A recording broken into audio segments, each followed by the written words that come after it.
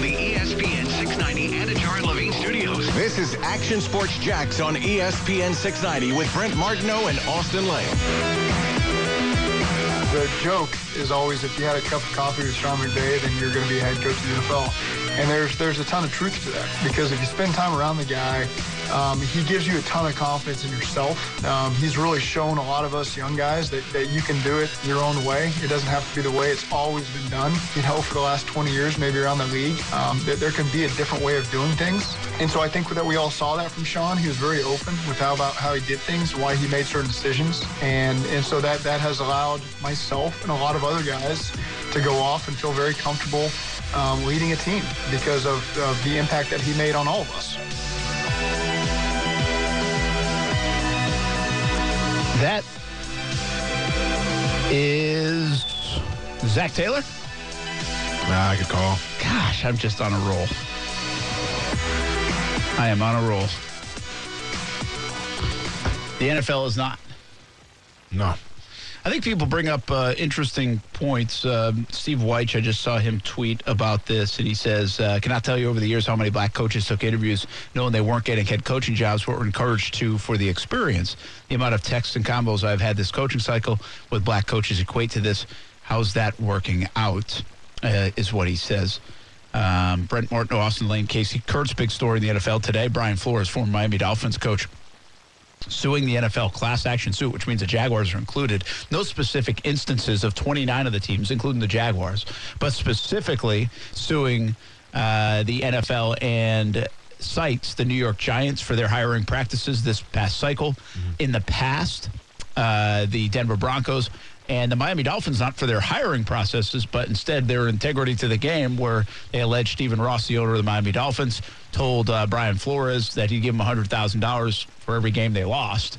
In 2019, that was, if you might remember, the tank for Tua narrative and year, where the Dolphins ended up actually picking 5th overall, I believe it was, and still ended up getting Tua. Cincinnati finished with the number 1 pick, got Joe Burrow that year. And, well, here they are in the Super Bowl a couple of years later. And I don't think you could ignore a couple of things we said. What's the irony or exact nature of this lawsuit happening on the first day of Black History Month here on February 1st? Also, the high-profile nature, which are always the NFL's high profile, but of Tom Brady retiring earlier today. And maybe bigger than that, Super Bowl now less than 2 weeks out. And so this is a huge time for everybody to talk about the NFL.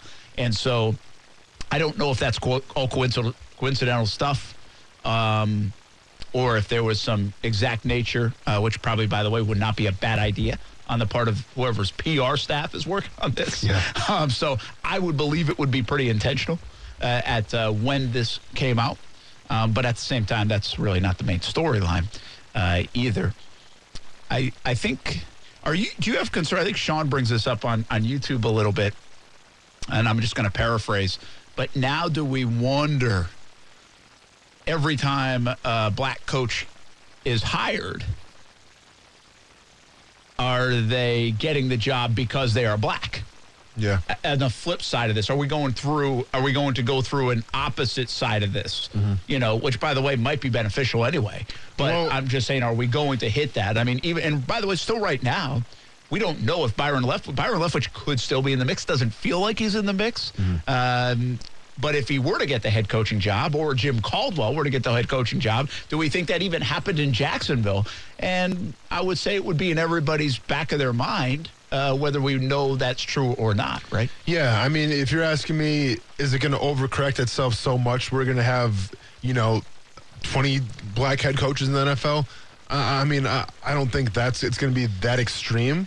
But at the same time, I'm a lot less taken back by that than the latter of saying, well, this guy got the head coaching job because he had a cup of coffee with this dude in college and they knew each other and now he's the head coach. Yeah. So if you start looking more on what these guys are capable of in terms of the X's and O's and their coaching capabilities, and not so much of, well, I know this guy from so-and-so, and I said if I get to this point, I'm going to bring him on with me, because that's what the NFL is. It's about who you know. It is the good old boys network. And if that goes away a little bit more, then so be it. I'll take whatever over that. I said this to you in a commercial break. in the most simplistic form possible, at the basic roots of the NFL, and I'm hiring, and winning is really all that matters. Like, winning is really all that matters. We're not talking about college football where you can hide behind the facade of growing young men, and I want to coach and hope this guy takes these life lessons. And by the way, I do know that's part of coaching, but the problem with college football is it's also very big business. So hiding behind that is a little different. We're talking about the NFL, right? We're talking about the NFL where that's all that matters. Yeah, it's big business, but for you to stay in big business, you better win. And I've just always been, again, at the very simplest form, and almost maybe from a naive standpoint, because I feel like it's so simple and logical. Like, why would race or anything like that even factor in? Because all I care about is winning. Like I told you, I gave you an example. Like, I don't care if Lady Gaga was my head coach. Yeah. If she could get us wins and was good at doing, you know what I mean? Yeah. Like, I just can't get by. Like, I understand all the talking points around it.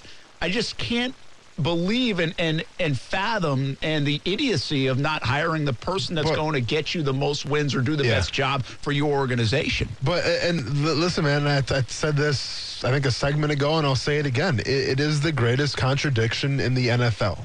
Because it's about wins and losses, but then when you look at the hiring process, when you look at some of these coaches, whether it's position coordinators who aren't the most qualified, who aren't the best suited, they still get an opportunity because of who they know, and they're not the best candidate. So then are wins and losses really the most important thing? Or is it just, yeah, it's important, but I also want to feel comfortable with who I'm going to hire, and I want to make sure that we have a good scenario of a guy I can get along with, as opposed to winning football games. It's a contradiction. And I'm never going to put any coach on blast or call any coach out because I don't know. I don't know if I call it respect or if I just not how I was raised to throw people underneath the bus. But, like, listen, I've seen with my own eyes. I've been coached by people in this league who I thought, man, like, if you were my college coach, if you were my high school coach, I wouldn't even got to the league. Like, I don't understand how you're in a position right now to tell me what to do because you aren't that good, man. Like, for instance, Joe Cullen, fantastic. I sing his praises all the time. Yeah. I got that dude's back until the end. Now, was he the best to play for in terms of fun? No, absolutely not. Dude should be out nonstop. But I respect Joe Cullen because he was genuine and he loved the game of football. Once again, not going to name out any names, but there were some people that, whether it was a position coach or just a guy that I knew was a different kind of coach, I saw these guys where it was like, oh, you're just collecting a paycheck. Oh, you're just here because you know somebody. Yeah. You know, and that's what the NFL is, and I guarantee every NFL team has at least one of those guys. Ask anybody in the locker room. If they're truthful, they'll tell you the truth, where it's like, you know what? Yeah, my coach, or that coach over there, I don't know, man. Yeah. I mean, I've seen better. Like, I know what good is, right? And good can be anything. Good can be a player's coach where you're joking at practice. Good can be chewing you out and trying to call you up and getting the best out of you. There's a lot of versions of what good in the NFL in terms of coaching looks like. But what shouldn't be tolerated is lackadaisical, is not really caring, is nonchalant, and not getting, the best out of your players, not getting the best out of yourself. And that happens way too much in the league. And any player who's been on multiple teams will definitely tell you that. Yeah, and by the way, the players can't get you have to be the best of the best to play. Correct. Right? Yeah. But you don't necessarily always have to be the best of the best to coach. Yeah, and that's a great point. And that's interesting. It's wild, right? yeah. In a league that is supposed to be the best of the best. Yeah. Right? And I think we assume that. Because again, that's a logic ideology. Like, that is not that hard to fathom. That's what we expect. Yeah. But to that point, there are brilliant people at Nike and Apple and other places, and then there are people that probably shouldn't be there. Well, right? Yeah, no, like, even in higher positions, that aren't as good as this guy or this gal or this whatever. Yeah. And I've said this before. Like, I say it, and I really hesitate to say this, on a microphone, but for this, I think it works because I'm not pointing out to all coaches, but I just told you to break. There's a saying a few of us have down there, and I've heard this many a times, and we kind of joke about it. But in some instances, it's really true.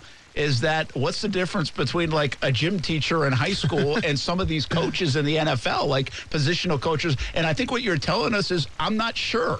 Yeah. At times, That's not a bad analogy. And by the way, that's no disrespect to gym teacher, but my gym teacher necessarily shouldn't coach in the NFL at the highest of levels, right? Yeah. And so that's kind of like the picture that you paint. And it just seems so absurd that we could get there. Now, how does it happen? I will give you an instance that's run through my mind in this year specifically. Okay? Yeah. In a league that is so much attention on it, especially. Now, this wasn't always the case, but especially more recently, so much attention. I mean, it is mind-boggling, the cycle of news that passes through the NFL. And I thought this relative especially to Urban Meyer. And please don't take this as a defense of Urban Meyer or anything else, just an acknowledgement of the situation. And it really stuck out to me when I heard the Jimmy Johnson stories when he came from college to the NFL. And I think I've told you this before. You may know this, that Jimmy Johnson, when he went to the Dallas Cowboys, even though they struggled early on, he brought everybody with him from college. He brought his PR guy, he brought his trainer, he brought all his coaches. They all came together. Yeah. And what there was this loyalty, right? Now, did we know at the time they were good enough to be in the NFL? Probably not. But he brought them because he was connected to them. He had connections to them. He thought they would protect the in-house stuff. They knew the program. It was better for everybody. But there was probably a better defensive backs coach or linebacker coach that had more credentials to be with the Dallas Cowboys at the time than that was there. Yep. Right? Well, now you look at a guy like Urban. And Urban did not do it that way. He did not want to raid from Ohio State or from any past places or people that he had been with. Now, he did on occasion. Obviously, Charlie Strong, there was connection there. Chris Ash was another one. But he then pieces together a staff that has some NFL experience, seemingly what you would say is the right way. Interviewed some special teams coaches, offensive coordinators, Joe Cullen, right? Sure. But the problem with that sometimes in the NFL is what we saw. There was no loyalty to Urban and the way he does things, and everybody's like, oh, my God, what is he doing? Yeah. Right? And, again, this isn't a defense of Urban, but that's how you start seeing leaks and other things like that. And so when you ask, or when I ask, or when you think about why are certain people connected in the NFL, why is there this tree, why are there retreads, why does all these people keep getting opportunities? Yeah. Well, I do think that's partially the reason. We have created an engine that is so big called the NFL in the cycle and everything else that you have to trust people, whether they're good at their job or not. I trust that person to be around me. And that some places and businesses is a fact of life, and that's included in the NFL. Yeah, I mean, it's a great point. You know, I think I do have stories of where guys worked their butts off and were able to take their position that they're at and improve upon that. Like, I'll tell a quick story. When I was in Chicago, and listen, it's not any secret. Chicago wasn't the best place to play football for me personally, right? And when we talk about my time in Chicago, you know, I've voiced displeasure before about just, you know, whatever the defensive line room, it in terms of how it was ran, in terms of how things are done, it wasn't the best. And I've spoke before about this dude by the name of Clint Hurt. Now, you know, for the sake of the story, it doesn't matter the skin color, but this was a black assistant coach. He was an assistant defensive line coach. And when I say assistant, this guy was making photocopies, right? Like, he was down the train. It was his first year as an assistant defensive line coach. He's making all the photocopies. He's getting the game plans together. Doesn't really have a lot of influence in terms of, you know, what he can do. Just he has to follow in line, right? Well, I remember during training camp, we're watching film. And for whatever reason, only the 1s and 2s got their film critiqued by the position coach. Everybody else didn't. So, like, I was taking times with the 2s, but also the 3s. And I would be with the 3s, and we wouldn't watch my film or wouldn't get critiqued. They would blow past it. So while I'm at practice, you know, and I'm doing my thing, trying to bust my ass, trying to make a team, then we go back and watch it. How can I improve? I'm not getting any coaching whatsoever. So that kind of rubbed me the wrong way. And it rubbed a lot of players in that locker room the wrong way. Well, Clint Hurt saw this. Like, and I didn't mention this to him. Nobody mentioned it to him, but he noticed this.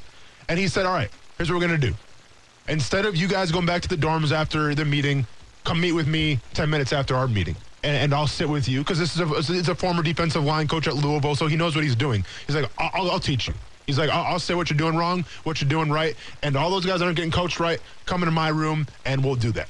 Sacrificed his time, you know, we had to sacrifice our time as well, but he cared that much to coach us. And lo and behold, a couple years later, he's in Seattle. assistant head coach and also defensive line coach for the Seahawks because he earned that right. That's right. Because he went above and beyond what was expected of him. From a guy that's supposed to be making photocopies and kind of just sit in the back room, keeping his mouth shut, saw, you know what, maybe I can help these guys out a little bit and give them their fair shake, and he did. And that paid off. Now, that's just one story. Yep. Those stories don't always happen. I understand that. Sometimes guys work their asses off, and just for whatever reason, they don't know the right people, and they don't get their opportunities. But that was one instance where it was a bright side, where a guy did work hard, and he got his just due. I wish more stories, I think, would be like that. But I think it's more of the latter where it's like, well, I know this guy, so it is what it is. Yeah, I mean, quite honestly, man, I mean, we've done it this whole cycle, right? Yeah. I mean, aren't we kind of like, and by the way, this is no disrespect, well, it's ironic that the Giants are brought up in this, but I mean, aren't we doing that with the Giants anyway, before this Flores situation even comes to light? Yeah. Joe Shane from Buffalo, okay, bring Brian Daboll from Buffalo. Yeah. Right? Yep. I mean, that's because we are programmed to think that's the way the world works. We had a segment late last week. I was like, is everything got to be a package deal, right? I mean, does it work that way? I mean, it's one thing to have familiarity, but it's another thing to say you're the best guy for the job. Like, I actually spun it a little bit different. Like, Joe Shane might realize that, hey, Brian Daboll's pretty damn good, but he might not be great as a head coach because he's been around him for a long time, right? Yep. He might have the expertise to be able to acknowledge that. Or he's just buddy-buddy with him, or he thinks he's the most qualified guy. I mean, there's three different ways to look at it. I don't know which one. Yeah. You hope that he thought he was the most qualified guy, and there's certainly writing on the wall that says he's the most qualified guy. But they obviously went around this process not the right way. And by the way, this is on Joe Shane and the Giants for the way they handled this. You know, this comes on the heels of the Jaguars in a totally different respect, but obviously botching this search to some degree, if not to some high degree, and O'Connell not being able to interview for another 2 weeks, Valentine's Day, even if they want him or don't want him, they can't even get him until then because the way they handle that. Yeah. So it also shows you that even this is a billion-dollar business. These guys appear to be qualified for these jobs, and they still screw up the most basic of details. Yeah. And in the meantime,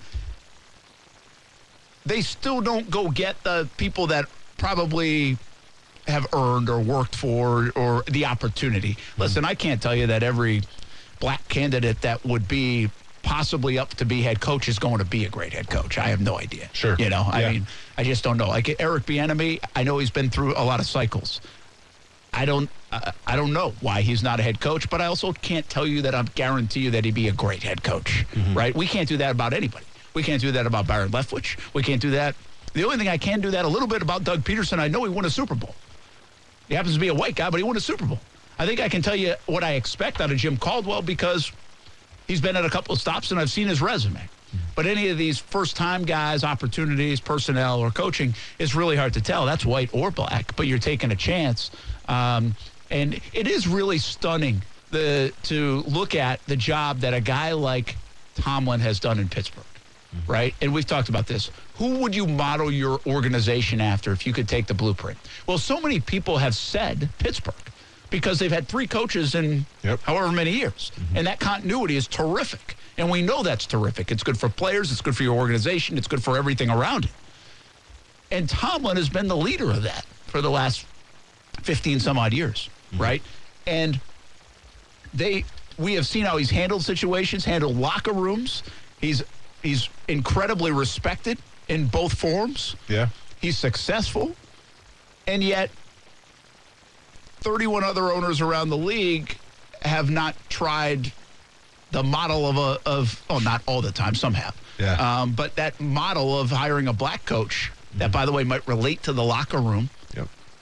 Maybe better than a white coach, quite frankly. Without a doubt. Not that that's guaranteed. I'm not saying a white man can't relate to black players or a locker room that is 70% black. But let's be honest here, Brent. Guys are hiring young NFL coaches now predominantly because why? They can relate to the players a little more. Yes, right? Well, yeah, and I agree with you. I think, like, in terms of a black head coach, if that head coach looks more like the players in that locker room, of course, I think he can be able to relate to that guy a little more. Yeah. How could he not? Before we go to Brett, I want to ask you one thing. So, obviously, with the NFL, I mean, it's too big to fail. You get the sense, right? Like I remember the whole Kaepernick thing. People saying I'm done watching football. Yeah. You know, the ratings have never been higher. Never been higher. And we'll see how it's still in its infancy right now. How much of a black eye is this going to be for the NFL going forward? Do you think?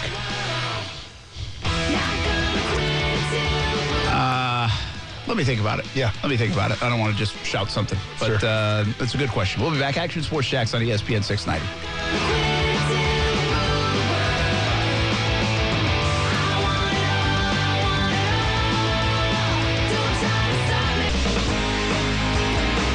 I thought we really stood a good chance. I mean, we started off like gangbusters, even in this game, and we just let it get away from us. So, and I take responsibility for that part, Adam. So, you can always, as a play caller, you go back and you evaluate things, and so you look at, are you putting your guys in the best position possible? I know Spags, EB, Dave Tobe, they all go through that, and you want to make sure that you give your guys the best opportunity. That's Andy Reid. It's Andy Reid. Yeah. Sad Andy Reid, it sounded like a little Sad bit. Andy Reid. Yeah. So it's cheeseburgers for Andy Reid. It's ice cream for Doug Peterson, right? Yeah, I've told that story, man. Literally, I know, but I got it confused because I thought it was even ice cream for Andy Reid. Oh, no, it was always Doug cheeseburgers. Peterson, it's the ice cream. It's the ice cream. I saw a clip yesterday where he says like ice cream after every meeting. Got ice cream, got ice cream, got ice cream. Literally, it took the whole flow from Andy Reid and just changed burgers to ice cream. Oh, yeah. It's great, though. I love it. What else should you change to? What's next? Like if I were to adopt that. In terms of getting a snack, you mean? Yeah. Like, oh, man. I mean, you can't use Skittles. That's Marshawn Lynch. Cookie. You can go cookies. But, I mean, cookie. You know what? If I was going to go cookies, right? You go those. What are the name of those cookies? Sometimes they have it like the hotels. Like when you check in. Doubletree? And they The chocolate chip cookies? Yeah, they're chocolate chip cookies. Yeah, but if they're fresh out of the oven, they're you get fantastic. Well, that's like a Doubletree hotel. You get those. I know, but there's a brand for them. Okay. Come on, somebody knows. I can help you. Casey, you a big cookie guy? But like when they're hot coming out of that. Like they make them, and they'll have them sometimes at some of these hotels. I don't know which ones. I think it is the Doubletree. I think you're right. It's the Doubletree. But I forget the name of the cookie right now. The brand. It's like red. There's a red. It's not like label. Famous Amos, right? I mean, we're talking like quality cookies. Yeah. Okay. Like these aren't in packages, man. They're like in that little thing like that you have to open up and like the Pillsbury? use the tongs to come out. Oh, no. Kind of Pillsbury-esque, but not Pillsbury. Okay. Somebody. I mean, will know. could we get in a grocery store? I don't know. I don't know, man. I don't know where you're going with this. Okay. Pepperidge Farm? No, it's not. Okay, whatever. Listen, somebody's going to let us know because they know what we're talking about. You know what we're talking about. We just can't find Otis Spunkmeyer. Is that it? Otis Spunkmeyer? Was he a former basketball player? Yeah, he played, Otis Spunkmeyer? played for Hoosiers. What? Hey, I'll be honest. I've never heard of Otis Spunkmeyer cookies. Listen, you may not have heard of them. Okay. But you probably had them then. I'm not sure if that is correct. I haven't seen an Otis Spunkmeyer cookie commercial either. No, you're not going to see these. Like I said, I don't think you can get them. Like they're not necessarily like in the. You're not going to buy them off the shelf. Somebody's Otis Spunkmeyer might be it. I feel like we're getting trolled. Like there's a chance it's Otis Spunkmeyer. It's not ringing a bell though. Oh, by the way, just a little off topic. Since we already are. But chocolate chip cookies would be cool. Like chocolate chip cookie if I'm an NFL player. Yeah. Hey, we got fresh baked chocolate chip cookies after this meeting. Well, I mean, that'd be good for me. Oh, absolutely. I mean, they had cookies for because the ice cream. They have cookies next to the ice cream in the hotel, they did? Which is it's such a wild thing. We're primed professional athletes, and you're gonna fill us up with ice cream and cookies before the game. I know it. It is a wild thing. But whatever works, man. I don't think it's Mrs. Fields, by the way. Somebody said that's a good Mrs. call. Fields, but I don't think that's it because I think those come wrapped, and so these are not wrapped. Like these are almost like the cookie dough you get. You put it in the oven, you bake them, and boom, they come out. And for the next 15 minutes, it's the greatest thing you ever ate. I don't know, man. But Otis Spunkmeyer, it might be it. I'm telling you, he was a basketball player, and that's not a cookie. Hey, one last. Daniel Day-Lewis, fantastic, by the way. I finished. Oh, you watched it? Yeah. Oh, everybody gather around. There will be blood. It was fantastic. You liked it? Yeah, it was good. Wild, isn't it? It was pretty wild. I mean, for not the most action per se. No, it's a slow-going movie, but it one commands the room. I was like, I was hooked. Yeah. And I was thinking this a little bit because you guys were both astonished that I had started the movie and didn't finish it. I lost nothing in doing that. Yeah, but I lost nothing. It takes you out of the element, though. You know, because I'm sure you're probably texting to him, reading up on Trent Baalke and stuff, so you're not even paying attention to the greatness that is Daniel Day-Lewis. No, I did. Last night I pretty much locked. That's what I was afraid. I couldn't do that for a 2-hour and 40-minute stretch, so I had to break it up. I got you. But I did. I was locked in, and Nice. I finished it, and it was good, and he Yeah. was fantastic. Told you, man. And I was just waiting because you kept bringing up the preacher. I'm like, how's this thing going to end? Right? And it actually does have a lot of, what was the one I saw that recently? Oh, No Country for Old Men. No, it has don't a- worry. I'm going to tell you what you all seen. I got you. But it's very similar in nature Yeah. in the sense that, like, a lot of things could happen Sure. at the end. Yeah. And you're like, you still have to, like, go back, okay, did I just see what I just saw? Did I understand it the way I understood it? Yeah. Like, I think it asks me Well, that. no, you're absolutely right. And, like, what those movies do such a great job of is that there really is no, like, I mean, there's villains in No Country for Old Men, but there's really no villain and hero in There Will Be Blood. That's true. There's just a And bad I'm person waiting and for kind that, of a right? bad person We as are well. trained to Yes. wait for that. Yes. And that's what happened in No Country for Old Men. Yes. As the villain, essentially. Yep. Spoiler. Oh, I mean, it's been 10, 12 years. Yeah, if you now. haven't guys are seen it by good. now, Hey, then that's on tough. you. Yeah. In this one, you're right. I don't know. Like, I didn't know if I was supposed to love Daniel Day-Lewis or not, or I was just loving his acting job. Correct. Right? Yes. Going into it. Yes. And the preacher looked a little sketchy the whole time, to be quite Of honest. course. Oh, and right? he was very unsettling. Yeah. And by the So- way, so that preacher is going to be in the new Batman movie. He's going to be the That's Riddler. Dano? Yeah, that's Paul Dano. Okay. Yeah. Yeah. I really. I'm glad you liked it. I'm proud of you, Brent. Yeah.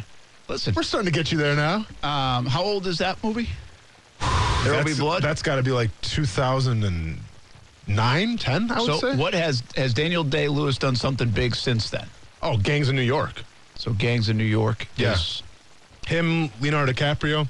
Okay. You haven't seen that one? 2007. No, I haven't Was seen it. There Will Be Blood? Yeah. Okay. Yeah. Have we seen Gangs of New York? Of course, Casey? Brent. Bill the Butcher, man. There you go. Bill the Butcher. Oh. I would say I like There Will Be Blood better, but Leonardo DiCaprio, Daniel Day-Lewis, you can't go wrong with that one either. All right. We'll check it out. Yeah. Now, it's violent, so, I you don't know. know. Okay. All right. Yeah, I can handle the violence. Okay. I mean, I just watched a guy get hit with a bowling pin in the last movie I saw. All right. That's I mean- a good point. Yeah. I mean, it Yeah. was the 1900s version, early 1900s version of like Goodfellas True. Very true. for a moment. Gangs of New York came out before There Will Be Blood. Oh, did it really? 2002. Oh, wow. I know it was that old a movie. I stand corrected then, Brent. So if you're looking for the new stuff, you're mostly looking for Lincoln. Yeah, I'm not gonna lie. I'll be honest. It's the only new. That's the only newer one Skip there that is. No, well, he did the seamstress one or whatever. Not the seam. It's something. It's his last movie he did. Sorry. Delphonic says, remember when Brent said Austin would never guess the movie you watched and it was Old Country for Old Men? Yeah, that was just last Like it week, was Delphonic, all like it right? was an Go back indie- and make another meme or Brent- GIF or something. Hey, Brent literally comes out, guys. I'll be honest with you. I saw this low budget indie movie. You guys probably never heard of it before. Now there's some guys probably never heard of, but it's called No Country for Old Men. You might want to check it out. Oh, really, Brent? You mean like the best Oscar nominee? Whatever. Okay. I'll say this.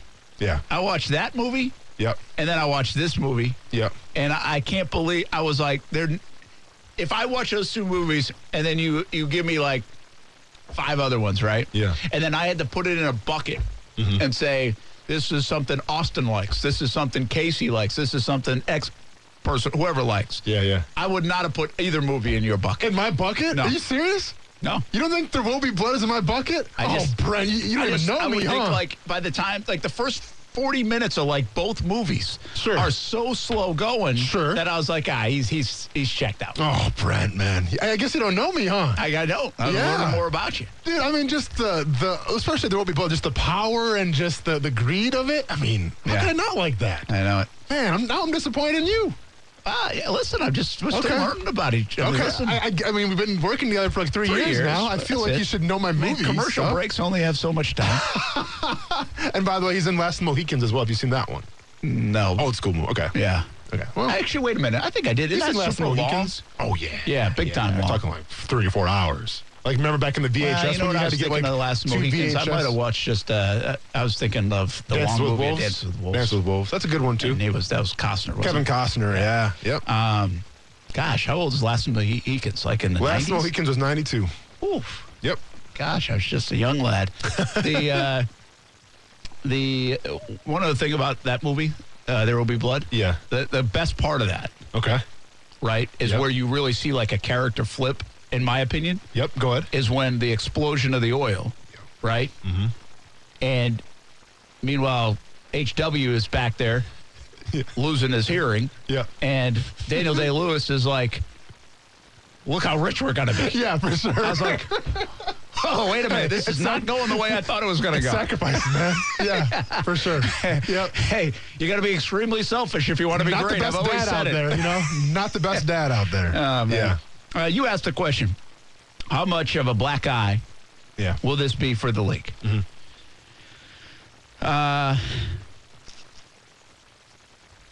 I'm trying to be real about this. Yeah. I guess the simple answer is, it'll be a major black eye. It's going to be a big story at one of the biggest times of the year. It's going to be, you have to disprove it.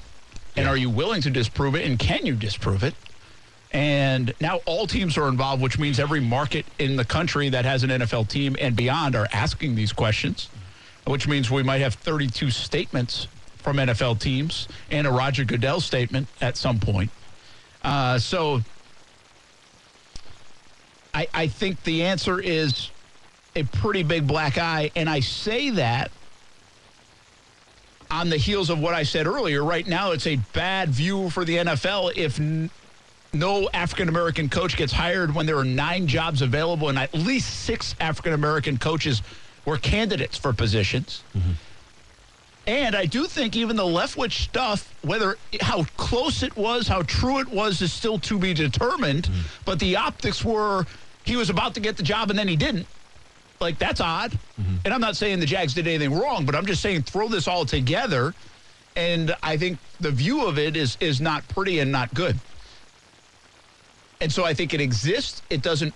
I think you could have had 4 minority coaches hired in this cycle. Mm-hmm. You name them. Mm-hmm. From Jim Caldwell to Byron Leftwich to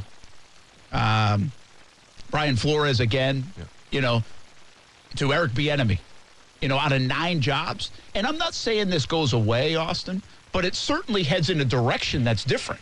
You say you have 4 out of the 9 that are minority hires. Mm-hmm. And now you have 6 to 7 different guys being interviewed for the jobs. And now you have 2 or 3 minority GMs getting the jobs. If an Adrian Wilson gets hired or something, right? And so now you had a chance in this cycle to really turn this story forward. I'm not saying squash it. It shouldn't be a squash subject, but turn it forward. Instead, you get just the opposite. You get this backlash. But while it will be a black eye, I will say this about black eyes. And you've had them because you fight. They go away. True. And the NFL is king. True. And we love our football. True. White, black, women, men, doesn't matter. Mm-hmm. We like to gamble. We like fantasy football. I don't think people are just not going to watch the Super Bowl in 2 weeks. Mm-hmm. I'm just being real with you that the problem is ongoing. The problem will continue. The problem will be discussed. And the NFL will try to do things that look like they're trying to get progress going in the right spot. But I just don't know if the product is going to suffer. Mm-hmm. Unless the only way we see that is this enormous support for what Flores is saying. Yeah. I think. And so, I think it's a black eye, and it might be a big one. But even big black eyes go away. It's a great point, man. It's a great point. To me, it all depends on our coaches, present or former, going to come forward and support him. If he starts getting support, then I think it's going to have a lasting effect forever in the NFL. I think even the black eye, if nothing comes from it, if more black coaches get an honest, fair opportunity and get hired, well, then progress is made. But I feel like something bigger could be happening if more people start to go along with Brian Flores. I'm not sure if it's going to happen or not. Well, we'll see. And by the way, I think I know the bigger story. Like, I think it's... But is it up for debate? What is the bigger story? The hiring process of African-American and minority coaches? Or an owner saying, I'll give you $100,000 to lose? There's that, too. Because I will tell you this. The hiring of minority coaches can be a fixed issue. can be solved. You can't get back the integrity of the game that you potentially lose from an owner doing that. The only thing you can do is say, owner, you're out of here. And by the way, that is a very difficult thing to do. A very, very, I know it seems like, yeah, just fire the owner and rule. That's a hard thing to do. Yeah. And so, like, I understand what the bigger issue should be and is, but I wouldn't sleep on the $100,000 a game issue either. No, for sure. Because that may be just as big a problem in the immediate for the NFL. Yeah. We'll be back. Action Sports Jacks on ESPN 690.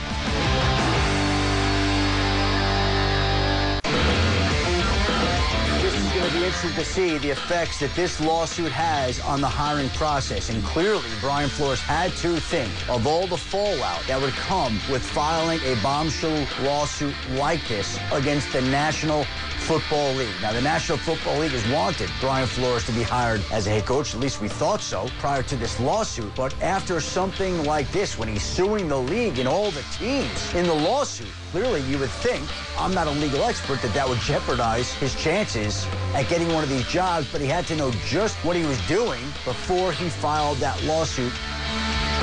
I've been talking a lot about it. The Brian Flores lawsuit, that's a big one today in the NFL, no doubt about it. I want to update you on the Jags' latest as well. And I have a question. Does this halt the Jaguars in any way? Is the NFL collecting itself right now? And is business going on as usual? Before we do that, though, how about the Swoop Minute, UNFOspreys.com, the place to go for the latest in UNF Ospreys athletics, and that includes men's golf. Today, Nick Gabrelchek claimed his fourth individual win of his career. Back-to-back titles now at the Seabest Invitational as North Florida had a third-place finish at TPC Sawgrass in Ponte Vedra, of course. I got to tell you this now. Gabrelchek, we were talking to Scott Schroeder, the golf coach, the other day when we were over there. Yeah. And this is the kid he was raving about. I remember he said that. And he said he's going to be a PGA Tour player someday. Yeah. He's got some special stuff, and he plays golf for the Ospreys, and he was terrific. I know at one time today he had 6 birdies and no bogeys through like 15 holes, and a tremendous player, Nick Gabrelchek for the Ospreys. Go read more about him, UNFOspreys.com. Men's and women's basketball on the road this week, but they'll return home for some action in a couple weeks, and you can find out where you can get tickets. Also, baseball, softball starting up as well on campus, UNFOspreys.com. That is your Swoop Minute. Brent Martineau, Austin Lane, Casey Kurtz. All right, all this news with Flores. Obviously, Tom Brady was one of the stories of the day. In fact, before I get to this, let me go quick. Tom Brady, I asked you this way back, and then we got the Flores news came in. Yeah. Tom Brady, preparing for Tom Brady. Yeah. Any different than any other guy? I figure Peyton Manning and Brady would be kind of in their own league when you played. Definitely in their own league. You just knew going against Tom Brady is going to be a frustrating day. Because there's nothing more frustrating as an edge rusher when you have like that money rush, right? Where you beat your guy, it's like hitting a home run, like, oh, this is it. I'm getting to Tom Brady. And then all of a sudden the ball's out. And that's what Tom Brady was so great of doing, was getting the ball out in like 2 seconds, where you literally had no chance of him trying to get a hold of him. And that's what I remember most about. I mean, obviously being the GOAT, number one, but number two is just how frustrating it was to play against the Patriots because they were so good at stymieing defensive lines. Yeah, and by the way, if you go all the way back to right before I got here in 2007, before you got here and played for the Jaguars, that was the thing. I think he went 26 for 28 in that playoff game against the Jags, and part of their offense, part of their system that they created was get that ball out quick and get it out in a hurry. Of course, he's not going to run away from you, but he knew when to get out, knew where he was going. He had mastered the offense, especially the last 10 to 12 to 15 years of his career. It was a beautiful illustration of a guy mastering a system, in my opinion. Yeah. And I tell people this because this has come up a lot now that Trevor Lawrence is going to have another offensive coordinator. Now that we talk about Alex Smith and all the different coordinators he has, and now you look at success, Zach Taylor and Joe Burrow, they've been together a couple years, right? Well, Tom Brady, I think the story is in 22 years, if I'm not mistaken, he had 3 different coordinators. Yeah. Like, that's it. Mm-hmm. I think I'm right on that. I think that's Weiss, I think it was O'Brien, and I think it was McDaniels. Maybe somebody else in there, but I'm pretty sure it's Weiss, McDaniels, and O'Brien.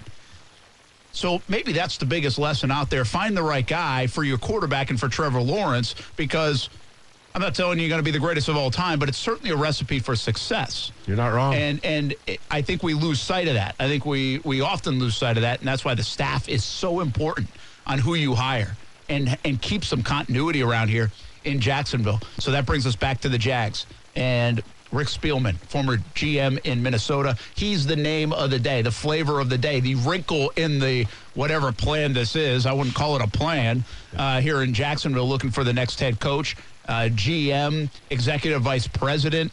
Like, we really don't have much context of how Spielman could fit in, other than that him and Peterson certainly could be a joint venture, and Baalke somewhere is hiding in the middle of all that, whether he's here or not. Spielman, the news of the day, Peterson interview apparently taking place today. Yeah, I think if you're Shad Khan, you have to let history be your teacher here, right? And you can't make the same mistakes twice. I think in terms of bringing Spielman in, I think he's got a great football mind. I think he's got a great mind in evaluating talent, and I think he would be an integral part of the Jaguars going forward. But you want to see him in a role that is going to be beneficial to this team. I think that's the GM role. I think if you bring him in some sort of EVP, and then you still have Trent Baalke as GM and Doug Peterson as a head coach, that to me, that's risky. To me, that's an unneeded risk that you're taking right now, because we've seen how the story played out with, Doug Marrone, with Tom Coughlin, with Dave Caldwell. I don't want to repeat history. We mentioned it many times before. You got to make the clean sweep, start anew, and I think if you bring him in, then let him be the GM. Let me ask you guys this real quick, okay, to end the show today. And I know this isn't ideal, okay, so just to get in the context of the question, because if it's Spielman, Baalke stays in some capacity, and Peterson, how are people reacting to that? How are people reacting? How are the fans reacting? Like, how is that like, hey, there's going to be disappointment. Fine. We thought we were Shad's an idiot. I can't believe he's keeping Baalke, but at least there's Spielman and Peterson involved. Or I can't believe Balke's involved. Forget this team. I mean, I'm going to be nervous because, once again, I don't want to see a repeat. And I think, Tom Coughlin, Doug Marrone, Dave Caldwell are still pretty fresh in people's minds of how much of a mess that was. I think people will be okay with Doug Peterson, but they'll be turned off to the idea of still having Trent Baalke. They would react poorly. Yeah. If Baalke's in the mix, Shad's going to get a lot of criticism. Hope he's ready for that. The NFL did release a statement, by the way, on the Brian Flores suit. Our clubs are deeply committed to ensuring equitable employment practices and continue to make progress in providing equitable opportunities throughout our organizations. Diversity is core to everything we do. There are a few issues on which our clubs and our internal leadership needs teams spend more time. We'll defend against these claims, which are without merit, the NFL says about the Brian Flores suit. Right. So here we go. Yep. Round one, at least, NFL and Brian Flores. We'll see you on TV tonight, CBS 47, Fox 30. Back at it tomorrow. Action Sports Jax on ESPN 690. What's the next shoe to drop? Not only in the NFL, but with the Jags coaching search. Have a good night, everybody.